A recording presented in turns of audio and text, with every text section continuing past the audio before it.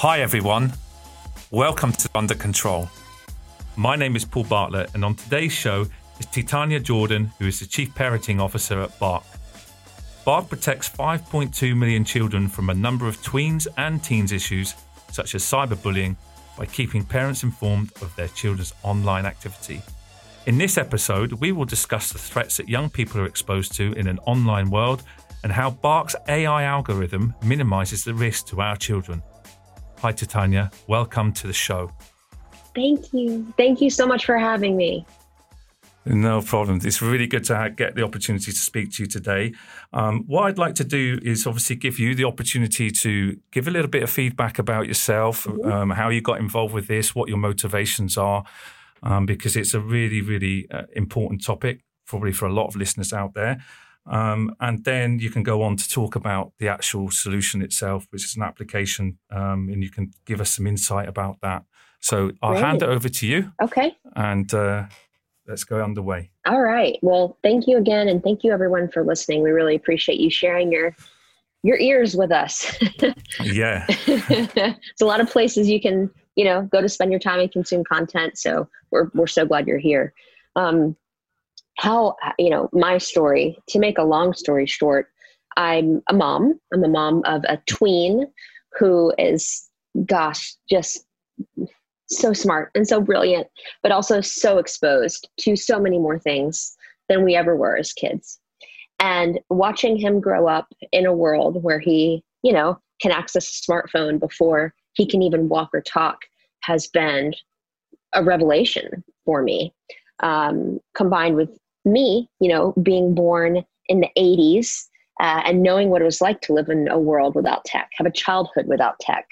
And then all of a sudden be introduced to email and the internet and social media at a pivotal age, but thank God not as a child or teenager. Again, very insightful. And so I've spent my entire career at the intersection of media and technology and then parenting. I started in a traditional role in the radio industry in Atlanta, Georgia. And around that time, social media was taking off. Digital media was taking off. People didn't realize that very soon there would be this thing called the iPod with digital music files, and the radio would in some ways become obsolete. This was before satellite radio. And, it's just a crazy cool time, to be a professional. Yeah. And then, had my son Jackson, and realized that for all of the guides that we have as parents, whether it's breastfeeding or bottle feeding or potty training or discipline or sleeping, these are tried and tested methods that families have been learning through for a very long time. But screen time and access and eventually social media, and then the harder issues like cyberbullying, sexual content, pornography exposure, mental health issues that are evolving as a result of this. This is all new territory. And because I am at Bark, and Bark, as you mentioned, tech company that keeps children safer online and in real life, I have unique insight into data. And the data set now is over 5.2 million children across the United States and over 2,500 school districts across the US. And this data set is taking into account that scope of children, their online communications and conversations that are taking place across over 30 social media platforms, email and text messaging.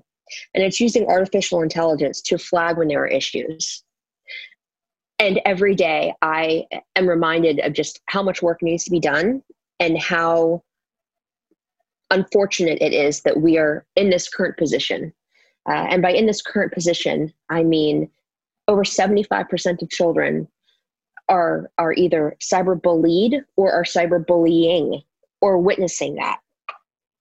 It's heartbreaking.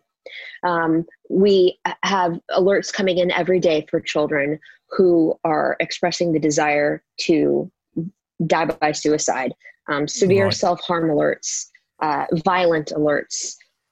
We've escalated just in the last year over 450 online predators to law enforcement. So I can talk for a long time about all of this, but I just wanted to give everybody kind of a where I've been, where I am now, what we do at Bark, and then open it back to you for questions. Sure, no problem. And I think that leads me to, how did you get Bark off the ground? I mean, was it a group of you came together and said, right, now we need to take some action? We're seeing the same things. You're all aligning on the same thing as parents. I mean, we mentioned at the beginning of the podcast myself, I'm a parent. I want to see action taken as well. I think today's world of the digital world certainly is out of control. With the young kids today, I witnessed my 13-year-old son engaging with content which I feel is very borderline, even though it's easily accessible on YouTube. So where did that whole thing come from to say, right, we're going to do something about this with Bark? Yeah. So I wish Bark was my idea. It was not. Our CEO, Brian Basin, is a dad of 2 and was actually working at Twitter at the time.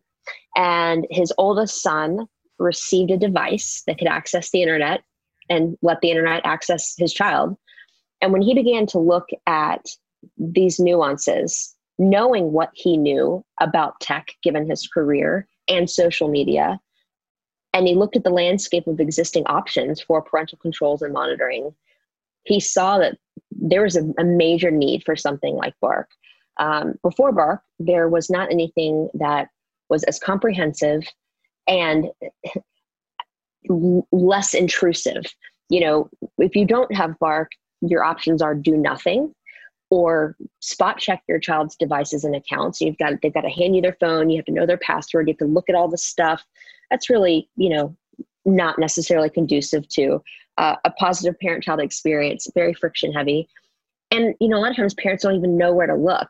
They don't know how to navigate Snapchat. No offense to parents. Yeah. They don't realize that there are things like vault apps that maybe look like a calculator, but are meant to hide photos and screenshots of conversations, etc. They might not know that strangers, predators can send your children direct messages, even if their accounts are private. So taking all of this into account, Brian left Twitter, started Bark, July of 2015. And, just a few years ago, we were a small team of 8, and now we're a team of over 73. And it's incredible. Yeah. Yeah. And there is really, what I gather is there's a mission statement behind that, where you could get people that care about this to jump on board like yourself. As you say, maybe not your idea, but there you see that gap that it needs filling. There's something there that needs to be addressed, which nobody else was doing. And I think it's a fantastic start to have something like this available to parents, especially you're quite a young company in that respect. Yes, from 5 years. So we're a toddler. Yeah, when I look at the numbers, I mean, the surveys that you've done, and I just wanted to bring that survey up just quickly on your webpage, because when we talk about these particular areas that you mentioned, I think it was just to take a look of what the children are exposed to. Yeah. You did a survey last year, 2019. Yeah. And you analysed more than 873 million messages across text, email, YouTube. And we're talking about violence, mental health, cyberbullying, drugs and alcohol, self-harm and suicide, and sexual content. So, there's a lot going on out there which they're exposed to. And so how is Bark doing this without being too intrusive on your teenage son or daughter, for example? Because if I look for the signs with my teenager before, I would look for body language as I'd look for, I'm shutting the door, going to my room, don't bother me, Dad, that kind of stuff. And you start to see signs of their behavior that may be starting to worry parents, worrying me. But what is it that the Bark can do to give you more insight information without being too intrusive for the child? Yeah, so I'm glad you asked, because not obviously, but after I say it, it will be obvious. Our goal at Bark is to foster an open and honest and candid ongoing conversation between parent and child. So do we suggest you just put Bark on their phones without their knowledge? No. The ideal scenario is that you talk to them and say, just like you have to wear a seatbelt when you get in the car, and you need to wear sunscreen when you're at the beach or just in the sun. When we allow you to have a device or a gaming platform that can access the world and let the world access you, there have to be some safety precautions in place, because there are all these dangers out there. And while you're a good kids make bad choices, and bad things happen to good people. And we've got to just be your digital guardian as well as your in real life guardian. So that may or may not go over well, but that's, if you're going to be a parent in 2020 or beyond, that's what you have to do. And so after that discussion, and it will be an ongoing discussion, Bark does not give parents and caregivers full unfettered access to all the kids' stuff. Like when I open my Bark app on my phone, I don't get to see everything that's on my son's phone. What I will see is a dashboard of alerts if there are problems. And I mean problems like cyberbullying, sexual content and pornography. If there are online predators looking to communicate with him, or worse, if there are mental health issues, if he's discussing suicidal ideation, depression, anxiety, or perhaps violent content, that is where Bark is going to alert me. It will give me just a snippet of the problematic content, not the full conversation. And then it'll give me best recommended next steps for how to talk to my child, and how to deal with it as a parent. And so that is much different than other options out there that are just flagging specific obvious keywords like gun, marijuana, sex. And the other options out there are also giving, just a copy, a log of everything that is happening. And nobody has time for that. And, it's not easy to help raise a responsible digital native if you don't give them a bit of room to learn and grow. Yeah.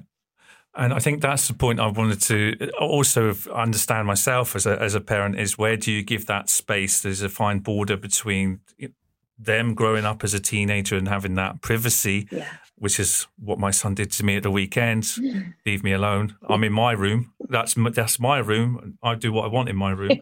To looking out for their best interests and welfare about what content they're consuming, and having some visibility on that. So, and I think before we move on to the next point is, how is Bark doing that? I mean, we know it's an application, but you mentioned keywords, so I would imagine there's some kind of AI technology behind all of this, right? That's right. Yeah, we are using artificial intelligence and machine learning algorithms to constantly train our models to be able to identify the very unique teen speak and tween speak.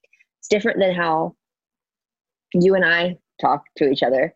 So much so that it's not only analyzing words, but phrases, emojis, memes, audio, video. It's incredible.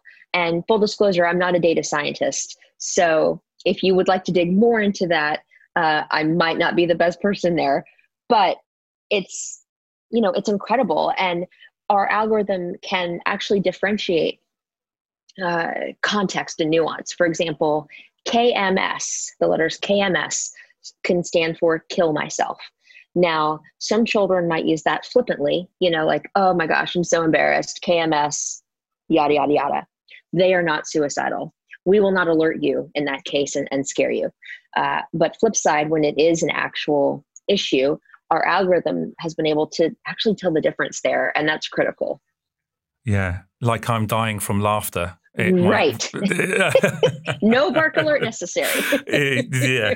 So, I mean, I know obviously AI is starting to become more prominent all around us now, but I think also for those listeners, parents that are out there, they're still quite new to AI, and what does it mean? Because there's a balance between AI taking over the world and for the bad things in life, like the Terminator, Right. but there's AI for the good, right? So Yes. AI in this aspect is for the good. Yes. And on that going just a little bit further onto that point, I read an article the other day on the BBC about, it wasn't necessarily to do with children, it was to do with adults around deep fake imagery being used. So basically, your head is being portrayed on an image of a sexual nature, but I can imagine that is something that's being done as well with sophisticated apps that teenagers get their hands on, which they think is funny, but which then turns into bullying of some form. Yeah. Are you able to detect that kind of imagery as well, and pick that up with Bark? We are. So let's have an example of just sexual content. So really anything that is revealing or inappropriate in nature, we will flag that. And then we have a scale. So for example, if you don't want your 8-year-old to receive email communications from Victoria's Secret, that's one level, and then as they get older, there's much, much more that they might encounter. And so it depends on how you have your settings set up. But yeah, back to deep fakes. I mean, that speaks to the education that is needed amongst parents of just what I'm going to say bullying is, right? We say cyberbullying and people think like, what is that? Like a robot? What is that? So I'm just going to say bullying. It has evolved so much. Some of those examples are children creating fake accounts that look like your kid. It's so easy to go online, find a picture of anyone, take a screenshot, upload it to a new social media account, and all of a sudden there's a profile. And anybody can post anything pretending to be you. So that's one example of that. And there's also less overt means of bullying that affect children's mental health, but are still very, very powerful and isolating.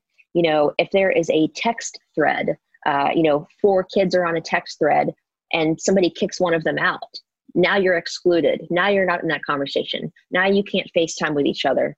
And it hurts. The private accounts, you'll know that everybody can follow a certain Instagram account, but they don't approve your follow request. You're left out, and that hurts. Yeah. So I think we'll go a little bit deeper later on about certain aspects of the online world, because we can go certainly into different areas and touch on that. But I know with Bark, we're talking very much for parental focus here. Both of us being parents, of course. But I see here that you've got something for schools as well. Is that right? So let's just include that as well, because that's an important aspect of the communication. It's not just about the parents, but the teachers and various other things. And I saw something really, I think, heartwarming for me, because it was 3 years ago, that I was actually in Las Vegas, and this is where the shooting happened. Yes. And I saw that you actually posted on your webpage that you prevented some shootings in this case. And I'd like to understand, 16 shootings. And that, I take it that was maybe put around a school-natured incident. So tell me a little bit more about that. How did you manage to prevent that using this application? Because that's a phenomenal achievement in my eyes, to be able to do something like that. Yeah, and I'm so glad you asked. A lot of times outside of the U.S., school gun violence is not really an issue. It's very unique to the U.S., which is unfortunate. But I'm thankful, that other countries do not have to deal with this in the way that we did before the pandemic. So just, knowing the landscape of U.S. schools before everybody was schooling from home is heartbreaking and terrifying. And knowing that because children were being bullied, that can lead to wanting to retaliate. And when children are communicating these sort of things, when they're searching on Google, how to load multiple rounds quickly of an AK-47. When children are writing threats, even in handwriting on a bathroom wall, don't come to school tomorrow, bang, bang.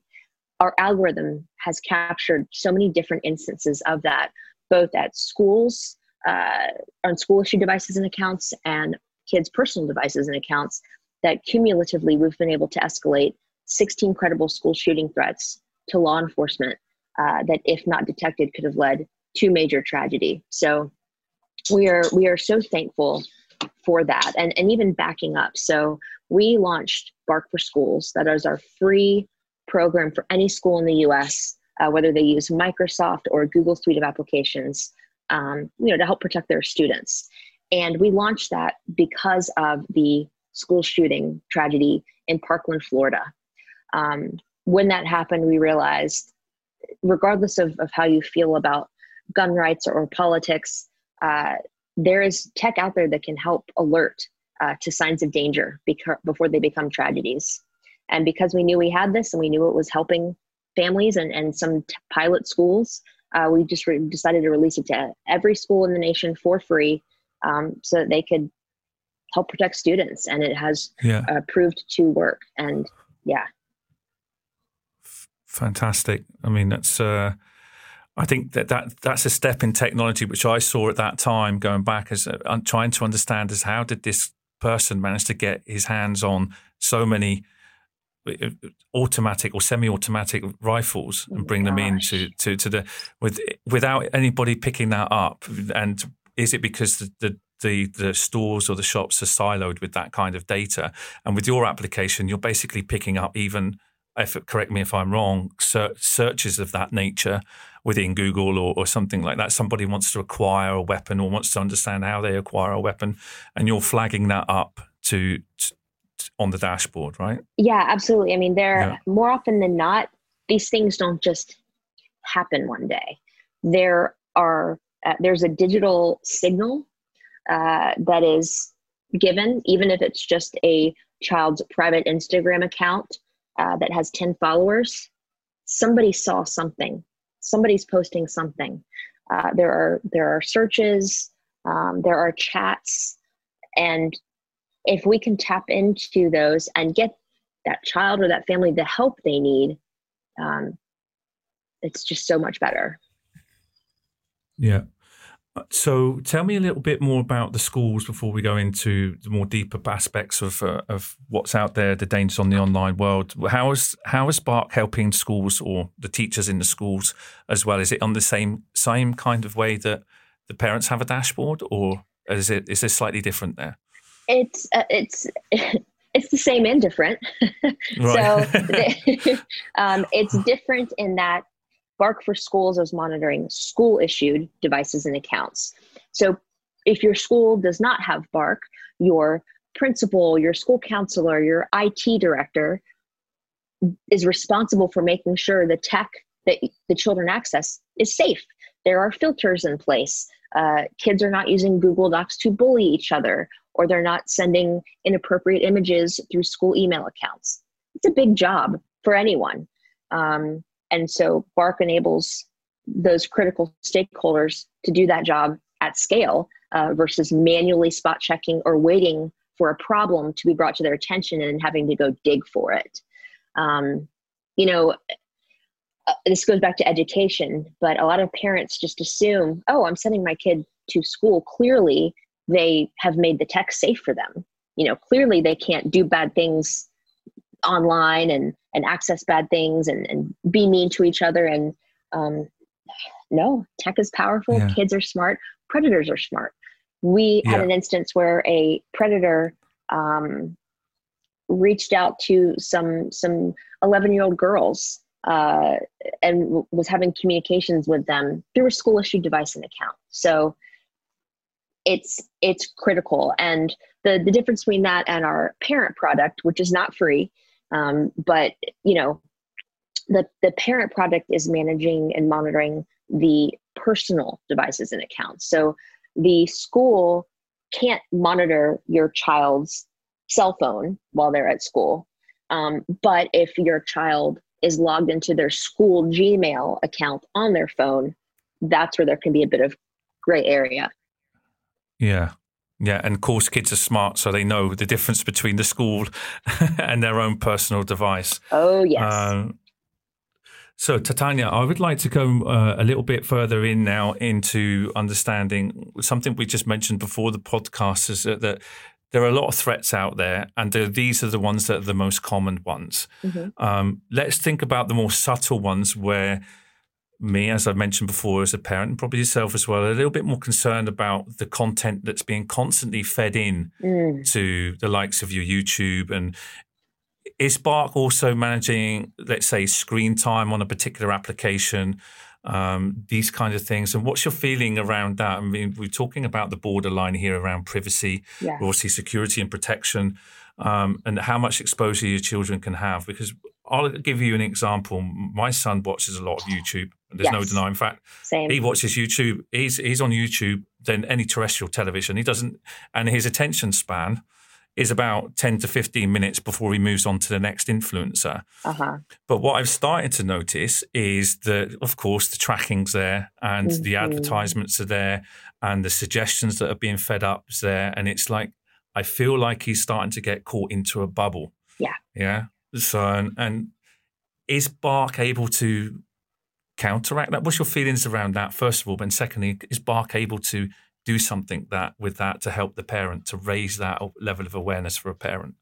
Yeah, I mean, Bark can not only monitor and alert you to problematic content, depending on what you prefer to be alerted about, but it can also just limit screen time and filter access. So my son has TikTok on his phone. If I don't want him to access it after 10 o'clock at night, I can manage that through Bark. If I don't want him to access the app at all, even though it's on his phone, I can shut off access to just that or all social media. It's really, really cool, the filters and customizations that the Bark application allows you to have as a parent for a variety of use cases. So yes, Bark can help with that. Just regarding what kids are being fed, it's such an echo chamber. I mean, as you know, again, back to the U.S. problems, we've got a bit of an interesting election coming up. And it's very, very interesting leaders, very polarizing time in our country, and a lot of misinformation that is being fed to kids through social media. And we've got an issue with just inaccurate news. You know, it's not only our aunts and uncles that are sharing inaccurate things on Facebook, it's now our kids being radicalized to whatever agenda they've fallen in the rabbit hole of content curation for. So it's imperative that we as parents and caregivers talk to our children about finding, multiple sources of verification. If you see something on TikTok or Snapchat or Twitter or Instagram and it resonates with you, fact check it, find another source. And you know what? Find even a second or third source to see, is that true? Or is it perhaps more left or right leaning? Or is it just totally false? You know, we've got to help our children understand that anyone, if any human can create content, it is prone to error. Yeah. I totally agree. Because we don't have the same kind of political issues. If I think more closer to home, although I'm not there in the UK, we have, of course, Brexit coming up. We have other polarizing issues right now with COVID situation, with certain parts of the country being locked down. I was wondering as well, when we look at this.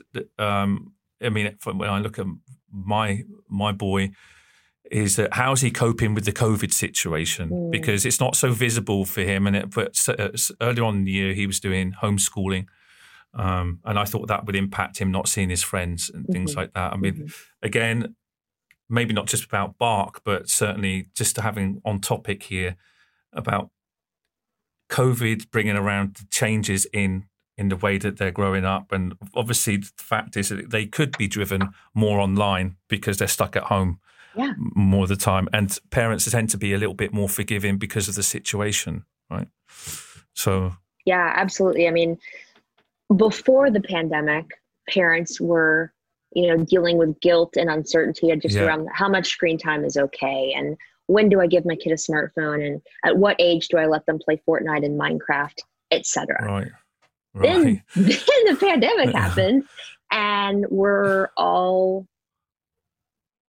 just kind of like in survival mode. And it's one thing if you think this is only going to last for a month, but now it's been many months. And so you have to reevaluate your strategies. Children, if they're virtually learning, have no choice but to be in front of a screen. And so you have to make sure that they are having adequate breaks. Kids are not meant to sit still or sit, for 8 hours a day. They need to move for their mental and physical health. And then on top of that, if they want to socialize with their friends and you are not in a safe, pod of people that have been social distancing and are not sick, it can be very isolating if they don't have access to screens and gaming and social media. So you have to really evaluate now more than ever, just how much screen time, what screen time, is it adding value to their life? Are they connecting with other people, or are they just kind of passively consuming content? Creating content, consuming content are very different things. And so above all, this is new. Nobody knows, right? Nobody knows what's going to be the end result, but we do know that more than 2 hours at a time is not healthy for children. So they need breaks, and you've got to keep an eye on your child's mental health because it can be negatively impacted by too much screen time and the negativity of social media. Yeah. And expanding on that topic, again, there was something that we just briefly discussed before the podcast is I've seen in the UK, particularly, they're talking about a code of conduct for children, but a code of conduct for those people, those companies that are developing software out there. Yes. Of course, we had the user, let's put it this way, the user in mind. And the user could be defined as somebody that could be 10 years old, it could be 40, 50 years old. And now what I'm starting to see is that there is more awareness out there about we should be designing software applications with different segments involved, especially for younger children as well.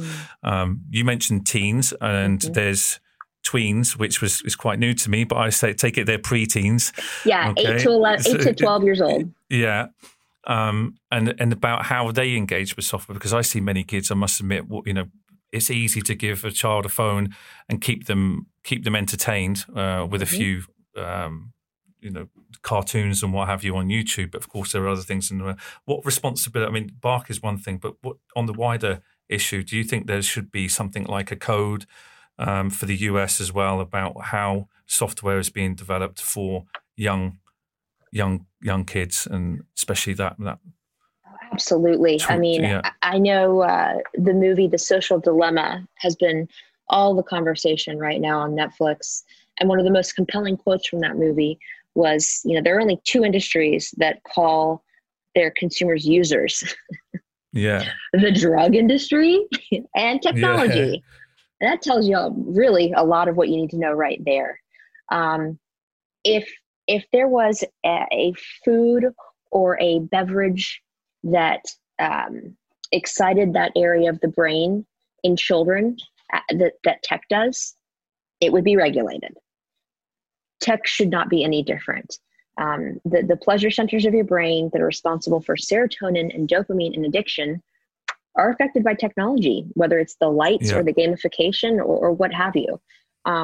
Children's brains are developing. They're very, very impressionable.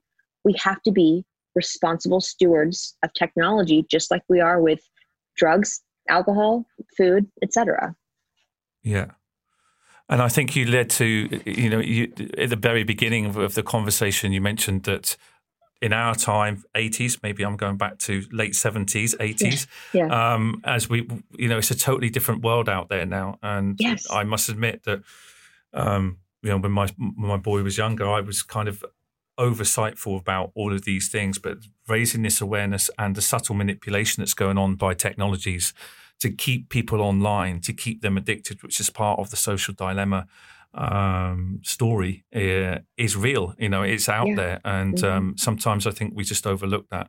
And it's good that Bark has got that dashboard to be able to give that visibility. Is like, this is how much screen time your kids are being exposed to. So what other threats do you see out there which I haven't raised, which are concerning for you, and maybe that Bark's going to address or tackle next?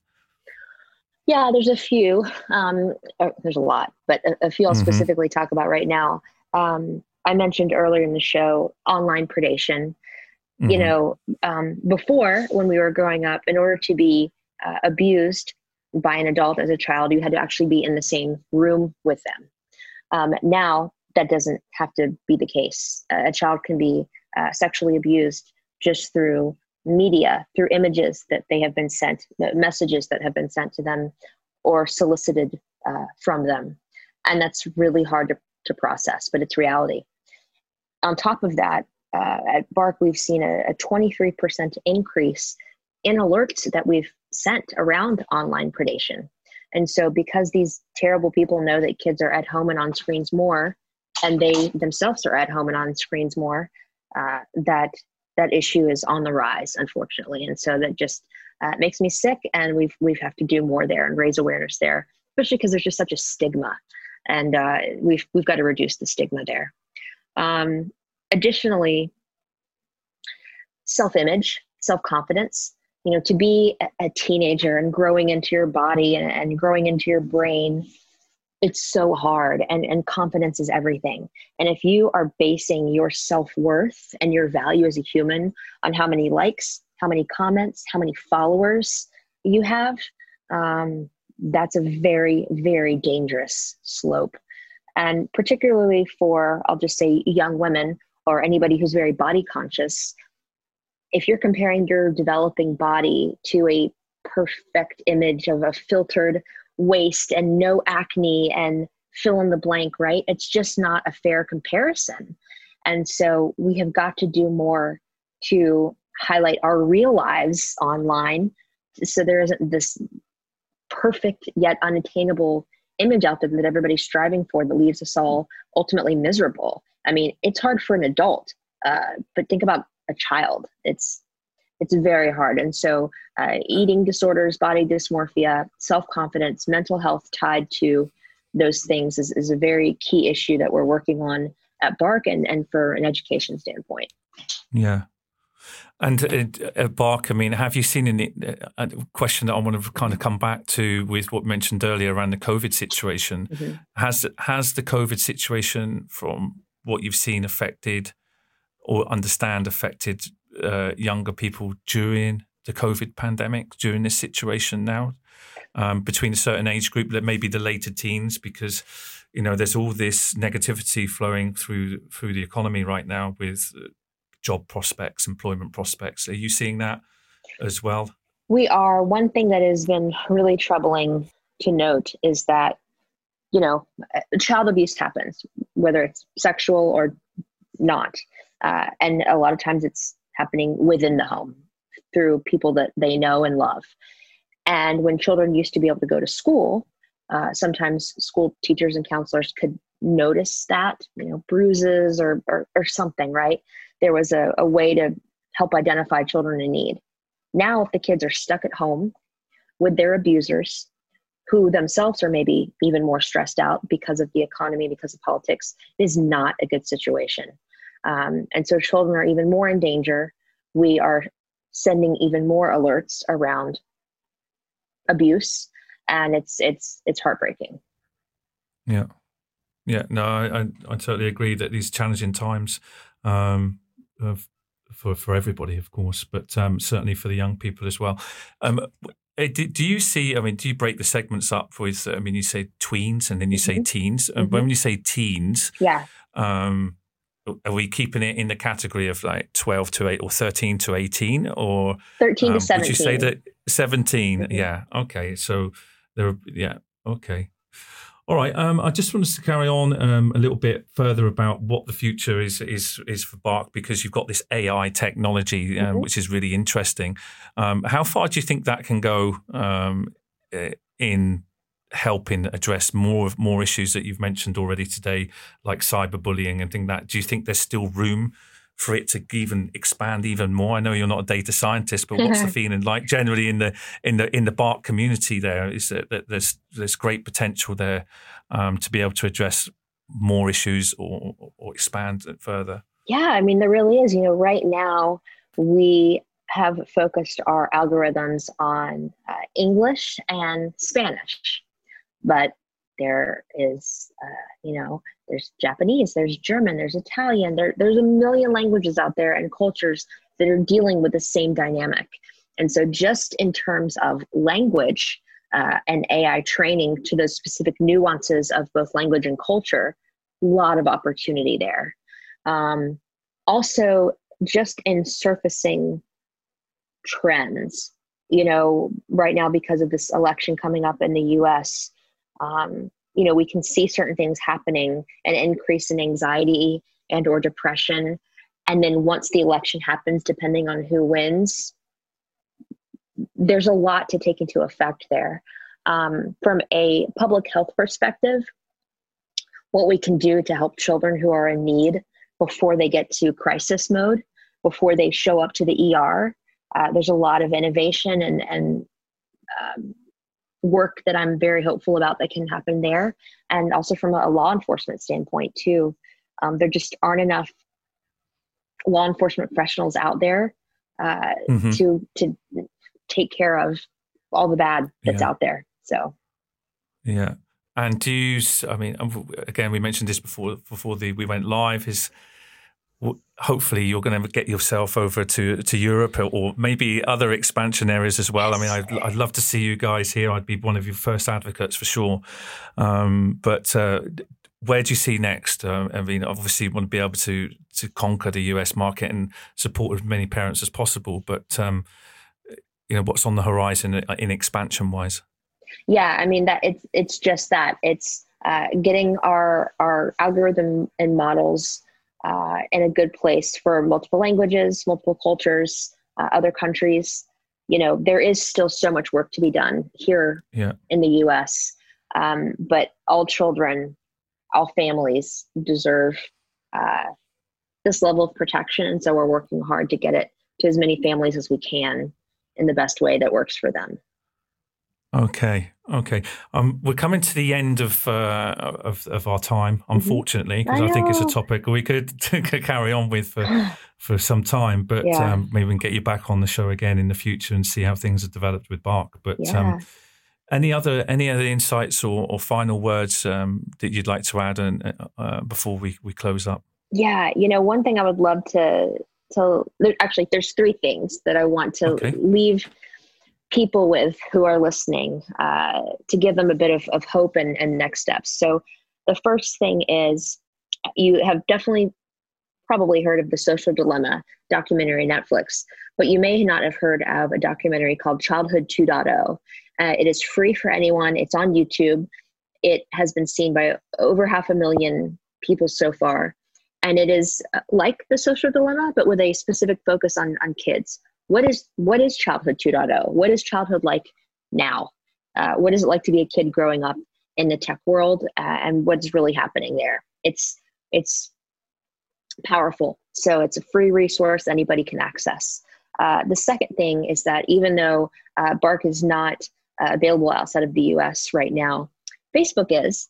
And there's a really great group on Facebook called Parenting in a Tech World. It has, close to 90,000 parents in there from all over the world talking about these issues. And that is so key for us right now because as parents who are the first generation of parents figuring this all out together, we need each other now more than ever. And if we can't get together in real life for coffee or a beer or just to cry, we've got to turn to these Facebook groups. And then finally, my colleague Matt McKee and I have co-authored a book called Parenting in a Tech World. It is not free, but it is on Amazon. And not only do we have a print version, but an audiobook and an ebook coming out. So hopefully that content can help. Yeah. All good plugs there, but it's a valid cause, and I really enjoyed having the opportunity to talk to you, and it's something that's very close to my heart right now. And I think hopefully we can get this content out there from both organisations and spread the word about one, what is your children doing online, and secondly, how to be able to support parents, which is basically what you're doing here at BARC, to be able to engage with your children around this plethora of technologies and the vulnerabilities and the threats that are out there. Yeah. Titania, it's been fantastic talking to you. I really appreciate you coming on the show. I wish you all the best with BARC and the books, and I'm going to check that the Childhood 2.0 out. Yes, and let me know what you think. Sometime in the future. Yeah, I'm going to let you know. I'll drop you a line. So, all right, good. Yeah, we'll connect, and I hope that that this really takes off, and I look forward to seeing it in Europe in the near future. Thank you so much. Y'all take good care, stay safe, and I can't wait to talk to you again. Take care of that dog. He's been a co-partner in the day. Yes. Okay, take care then. Bye-bye. Bye-bye. And that is all for today's episode of Under Control. You can find links to all our social platforms and to our guests in the episode description. If you like the show, make sure you subscribe and leave a review. Join me again in 2 weeks' time for the next episode.